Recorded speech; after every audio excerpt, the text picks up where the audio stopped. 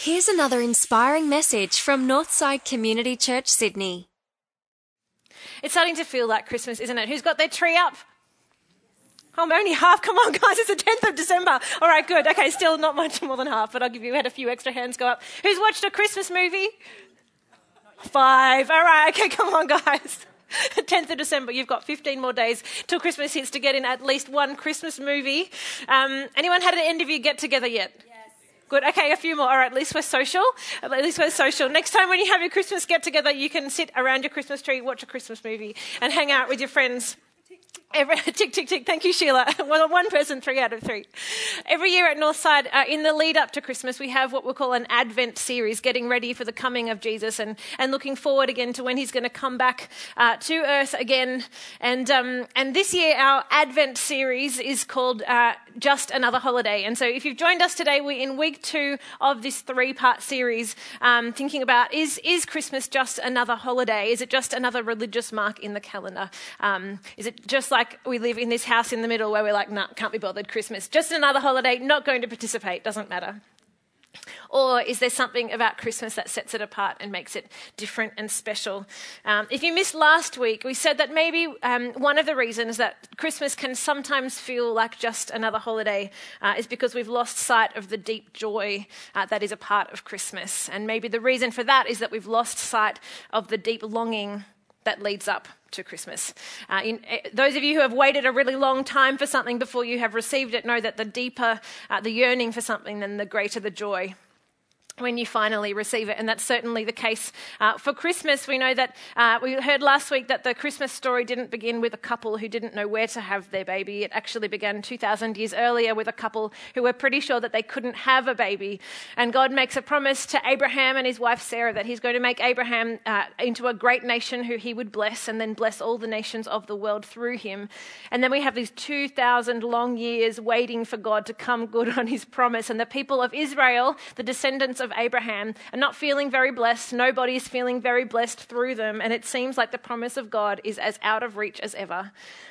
And then finally, when the time had fully come, when God had everything lined up just as he wanted it to be, when he had a system through the Roman occupation and peace through which to get the world's attention, when his son finally came, that God delivered on his promise and sent his son to make it possible for all the nations to be blessed through Abraham's descendants. He shows us that he is always at work behind the scenes to get things ready, to prepare us for what he has planned. That Christmas is not just another holiday, it's the time that we remember that against all odds, our God is interested in us, that he's active and that he can be trusted with our lives. Now that's an amazing story, huh?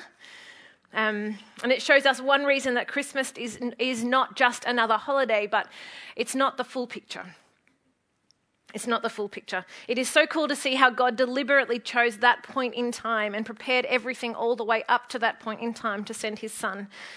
And it shows us how intentional he is with his timing. It shows us how he is always on time and how he won't be rushed, no matter how much we try to rush him and rush ahead of him. But did you ever wonder if there was so much intentionality to God's timing in sending Jesus? If the timing was so critical to the effectiveness of God's delivering on his promise, then surely there's just as much intentionality to every little detail that characterizes Jesus himself when he's born. If God can do anything, why was Jesus born as a baby? Why did he not just appear someday, somewhere, as a fully grown man? Well, why was he born Jewish? Why was he fully human and not part human and part God? Have you ever wondered why God sent this man at this time? After 2,000 years of waiting, the answer has got to hold great significance for us and our lives, and for why Christmas is much more than just another holiday. I don't know if you've ever seen one of those elaborate robbery movies where there's this group to get together and plan this heist for a long time. Like, anyone seen Ocean's 11? It's my favourite. It came out when I was in year 11 and I was obsessed, partly because I had George Clooney and Brad Pitt, I won't lie. But Ocean's 11 I loved because there's this guy that's hatching this plan for such a long time while he's in prison to come out and plan this other heist. And he gets together, Danny Ocean is his name, and he gets together all the best people, the best crew that he can to pull off this heist. And there's amazing detail that goes into it. And you think for most of the movie that it's just about the money, and then you get to the end of the movie and you realise that there's a deeper purpose and motivation for it, a relational purpose in that he wants to win back his girl from the guy who runs these 3 casinos that he's planning on robbing on the night that they're going to have the most money in their combined vault. Anyway, if you haven't seen it, go and see it. It's a brilliant movie. And when I got to the end of it the first few times probably, because it took me a while to catch up on exactly how he managed to pull off this amazing heist, I got to the end and I wanted to watch back over the movie and understand how every little detail came together and understand the significance of every little detail. I knew that this guy had been planning this heist for such a long time, and there was so much amazing detail that came together and worked together in such an incredible way to make it effective and to allow him to pull it off. I wanted to watch back in hindsight and understand how the whole thing came together. I knew that every detail had to be vital to the success of this heist. If one little thing was out of place, the whole thing would have fallen over. And when it comes to the birth of Jesus, what this passage today shows us is that every detail of who he was vital for God pulling off his mission in sending his son and delivering on his promise. If we overlook any one of them, if any single detail is out of place, then the whole thing would fall in a heap. God needed Christmas just as it was. He needed it to be just as it was in order to fulfill his promise through it. And so as we analyse the detail of Jesus' personhood, as we look back on this side of Christmas and watch the movie again, we're able to unlock the deeper purpose that God had in pulling this off and look at what that means for our lives. And so that's what we're going to do today. If you've got your Bibles there, have a look with me at verse 4. But when the set time had fully come, God sent his son, born of a woman, born under law.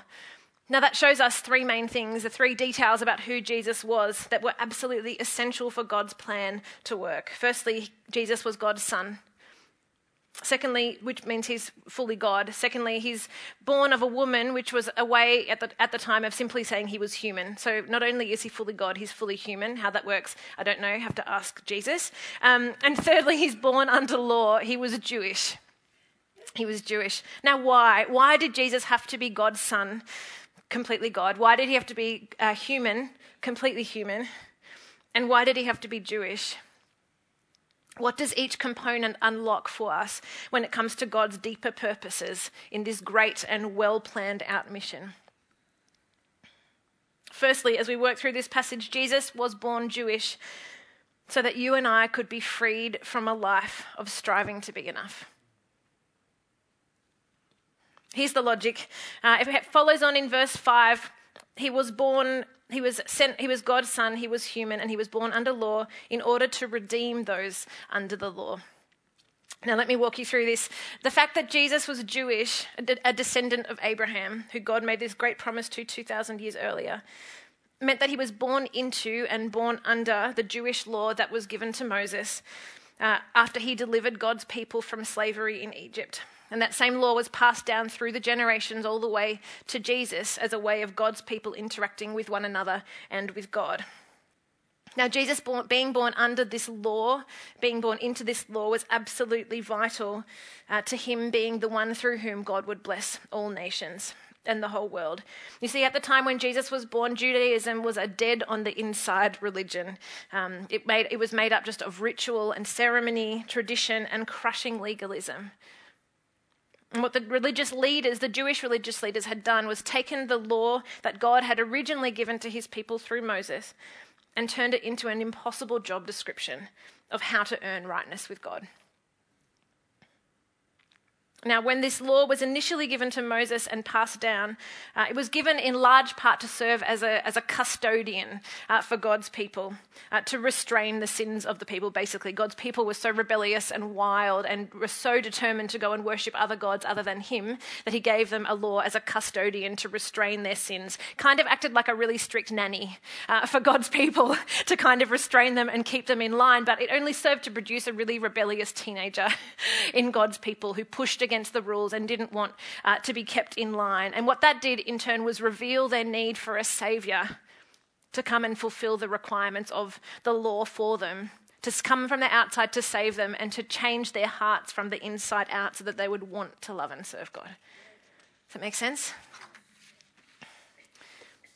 Now, this law came from God, who has always been the same, which means that the heart of it was to produce and nurture loving, life-giving relationships. But in and of itself, it had no life or power to transform people from the inside out. And so under the law, as it stood, this strict nanny, God's people were effectively slaves to the law. Now, because Jesus was born Jewish, born under this law, like the rest of the Jewish people, he had to obey it, and nobody else had been able to perfectly obey this law. Jesus was the only one who's been able to. And by perfectly fulfilling the law, by perfectly obeying it, he was able to redeem, which means to effectively purchase out of slavery the rest of the Jewish people who would trust in him to do that on their behalf. It's like believing in him. By believing in him, their lives were joined with his, and his perfection became theirs. And so he was able to buy out of slavery from the law the rest of the Jewish people who would trust in him. Why did he have to be Jewish? Because by being Jewish, he was able to represent the Jewish people before God by perfectly obeying the law on their behalf and offering his life as a ransom to free them from a life of slavery to the law. That means that those who believe in him don't need to do all the right things to be right with God anymore, because Jesus has done it on their behalf. Now, you might be thinking, we're all thinking it, I'm not Jewish. What does that? Maybe some of us are Jewish. I'm not. A lot of us are not Jewish. What does that mean for our lives if we're not Jewish? If we're not like descendants of Israel in that blood sense? What does that have to do with me? Well, there's still good news. There is good news that this good news is for all people of all nations, just like God always promised. It's not intended just to stay within the Jewish people. In fact, if you look back earlier into the letter to the Galatians that Paul has written, from which the reading came today, chapter 3, verse 14, he says, Jesus redeemed us in order that the blessing given to Abraham might come to the Gentiles, that's all who are not Jewish, through Christ Jesus. So it's okay. This all applies to all of us. What it means for us then is that instead of a life characterized by climbing a ladder to try to be good enough for God, to try to reach some kind of unreachable, impossible standard, someone has done the hard work of climbing for you. And you can just say, thanks for doing that for me, and hang out right where you are and enjoy God. You don't have to climb anymore. Because Jesus was born Jewish and was perfectly enough by the standards of the law, he has freed you and I from having to try to be enough. We don't have to do anything to earn God's approval because he was able to fully meet the requirements of the law. On your behalf and on my behalf, he's freed us from a life of needing to do that. That's pretty great news, hey? Now, the cool thing about what that means for our lives is that it's not just that we're freed from this ladder of striving and left to kind of wander around, left to our own devices, but we're freed from the ladder and we're brought into a new kind of identity. We're not just moved out of slavery, we're brought into a new reality. And the new reality is that of being children of God. You know, God doesn't want a master-servant relationship with his people. This is why he frees us. He wants a father-child relationship with his people. He doesn't want a relationship that's based on law and on works. He wants a relationship that is based only on love. God's end goal, why God needed Christmas to be just as it was, is that he wanted a father-child relationship with us. not a master-servant relationship. And so not only does he free us from a life of striving, trying to be good enough, but he moves us into a life of knowing him as our dependably good Father. And so Paul goes on as he writes this to the Galatians in verses 5 to 7. He redeems those under the law that we might receive adoption to sonship. Because you are his sons, God sent the Spirit of his Son into our hearts, the Spirit who calls out, Abba, Father. Now, whether you're Jewish or not, what the detail of Christmas means for your life is that you can now relate to God not through the law but through love. What is now available to you, now that you've been freed from a life of striving to be enough, into a loving father-child relationship with God, is that you have this at your disposal: unconditional love, intimacy, a stable identity, protection, provision, nurture, and teaching, and so much more that's available to us now that we are children, not slaves. God wanted a deeply personal relationship with us, not one that's governed by do's and don'ts. And so he made us his children, a relationship based on love, not on law or works. Now you might think, I have no idea what it is to relate to a father based on love, not works. You have no idea what my dad was like. I can't even fathom what that might look like. Why would I want to enter into a relationship with God, a father, when my picture of a father is someone I just need to work for and be good enough for? Love is not a given. Why is that something that I would want? Stick with me. What we're starting to get to is the heart of what it looks like to experience the blessing that God promised 4,000 years ago to Abraham, what it looks like for us to experience that today. And as you stick with me, you will see what God is truly like as a father. When you believe in Jesus, what happens is that the Spirit of Jesus himself, God's Son, comes into your heart, the center of your emotions and the center of your motivations, and he helps you to relate to God as your Father from the inside out. He helps you to relate to him as not as your boss, but as or your master, or as one to appease, but as one who loves you and who has freed you from slavery to works, in order to experience a relationship with him that's based on love and not law. If we feel like we can't do that because we don't know anything about a father who would just love us, that we don't need to work for, take heart that he helps you do it. He changes your heart from the inside out and shows you what it is to relate to him based on love. He does the heavy lifting. In fact, the Spirit of Jesus who lives in us helps us call out to the Father, Abba, Father, just like Jesus did when he was alive. His Spirit now comes to live in us to help us to relate to God the Father in the same way that he did. Abba was the way that a little child would call out to their dad, like daddy, and father was the way that an adult would often relate to their father. So it's this beautiful combination of a childlike intimacy with an adult responsibility in having a conversation with God. And so as we call to God, it's like Father, dear Father. It's this combination of childlike intimacy and adult responsibility as we come to our Father and talk to him. And he helps us to experience the blessing that he intends in that kind of relationship. He does the heavy lifting for us. So because of the detail of Christmas, this precision with which God fulfills his promises, because Jesus came as God's Son, Jesus secures sonship for us. And then he assures us of it by an experience of his Spirit who comes to live in us. It's cool, hey? Now, you might be starting to see it already. Do you know what is so amazing about becoming the children of God? One of the most amazing things about this was in the passage. What it is that we inherit or receive the promises that God made to Abraham. All these years later, we get engrafted into this great story to be the beneficiaries of God himself and of all that he has. Let that blow your mind for a second. If it wasn't enough, I'll have a look at verse 7. So you are no longer a slave, but God's child. You see this progression? You are no longer a slave, but God's child. And since you are his child, God has made you also his heir. if it wasn't enough to be freed from a life of striving to be enough and to be made God's child, we also become his heir. Think about how much God owns. Everything. We become his heirs. If you look back to the beginning of Galatians 4 in your Bibles, you'll see that there actually wasn't much difference between a slave and an underage heir.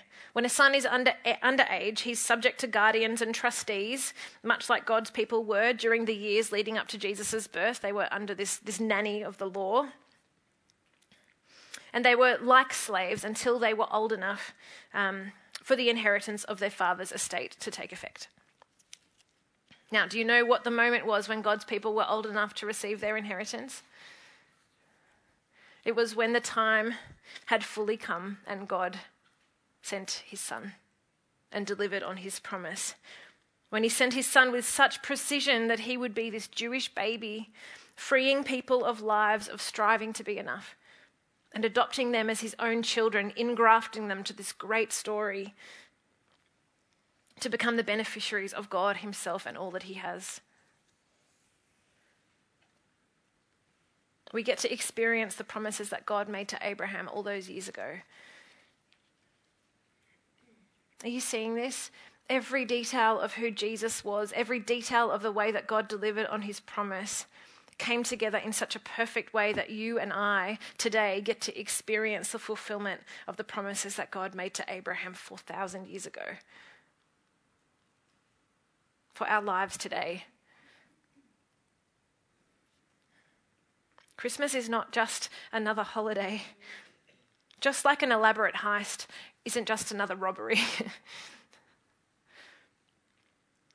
It is God's deliberate and precise movement on the pages of history that he needed in order to create a family by freeing slaves and adopting them as his children who would inherit everything that is his. If Jesus wasn't fully human, if he wasn't Jewish, if he wasn't God's son, then none of this would be possible. They say the devil's in the detail, but I think we can see from this that actually it's our God who is in the detail. If any one of those pieces fell down, that 2,000 years of yearning and waiting and longing would have gone to waste. Our God is a God of precision when he moves. He is more than able to deliver on his promises. Just like behind all of Danny Ocean's planning and strategizing of this great heist in Ocean's 11 was this relational goal of winning back the girl. So behind all of God's planning for this one moment in time was a relational goal. To win you back. To win me back. His goal was you. You are the one that he imagined when he planned it all. You are the one whose attention he wanted to get. You are the one he loved and wanted to free from a life of striving to be enough and make his fully accepted child and heir forever.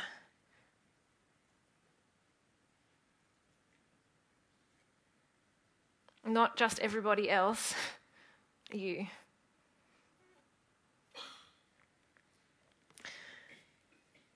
Some of you might be thinking today, well, you know, that all sounds very well and good, but do you know how God has dropped the ball in my life? Doesn't really seem like precision planning when you look at the messes in my life, when you look at the state of my life. Let me show you all the ways that God has dropped the ball when it comes to me. Sure, this might apply to everybody else, but if you look at my life, there's the proof in the pudding that God does not pay attention to the detail in my life. You know, there are so many messes when you look at the story, this story of longing and waiting for God to deliver on his promises. There are so many messes in that story. Things looked so hopeless, and people had given up on God ever being who he promised himself to be. If this story shows you anything this morning, let it be that God has come through on his promises for his people in the past when there have been huge messes in their lives, when they have been a mess as a people, and he can do it again for you. God can come through for you. He hasn't dropped the ball when it comes to your life. You know, when you're standing up close to a painting, no matter who's painted it, it might have been painted by one of the best painters in the entire world ever. When you stand right up close, what does it look like? A big old mess. You pan the camera back, just like we're doing in this series, pan the camera back to look at the great big picture. What do you see? A masterpiece, a work of art. Is it possible that your life might look like a big old mess right up close at the moment when you're zoomed into the day and in the year and the moment or the second? But you pan the camera back. God is painting a masterpiece. There's a work of art. He has not dropped the ball when it comes to your life. He's working with precision. Nothing is overlooked.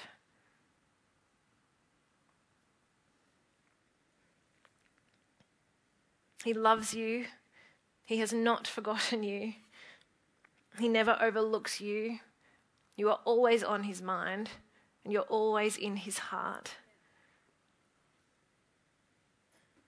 Ours is a God who is precise in the way he operates, and he doesn't make mistakes. You are not a mistake. Nothing in your life is a mistake from God's movement, from his perspective. He doesn't make mistakes. We might make mistakes.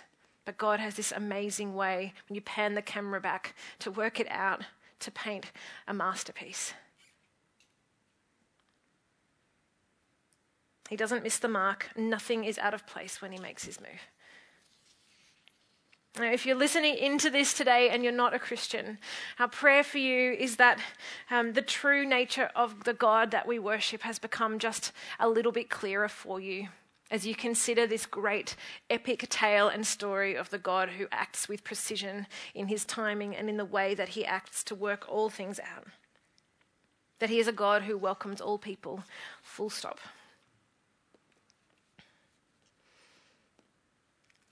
So my question for all of us this morning is, how will you respond to this God who had a relational goal so great, winning you back,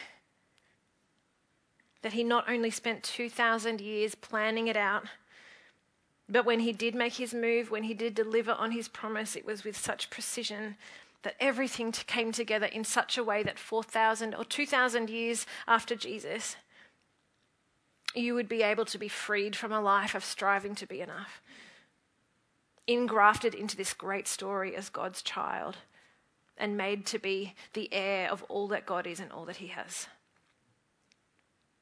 How will you respond to that God this morning? Let's pray.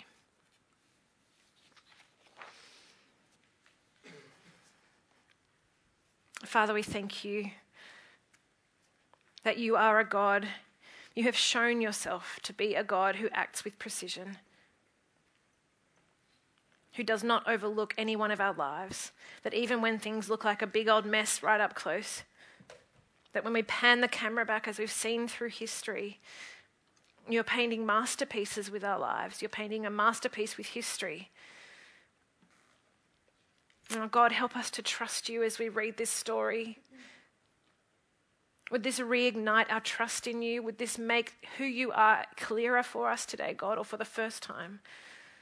Help us to trust you as a God who sees us, who cares, who is working all things out. Would you give us the perspective that we need this morning, God? Help us to listen right now, God, in this moment, to the way that you are prompting our hearts, to the way that your Spirit is speaking to us. Give us responsive hearts, God. Help us to truly and deeply respond to you, God, in response to what you are already saying. Thank you that you speak first and we simply need to respond. Well, thanks for tuning in. If you'd like to find out more about Northside, visit northsidechurch.org.au.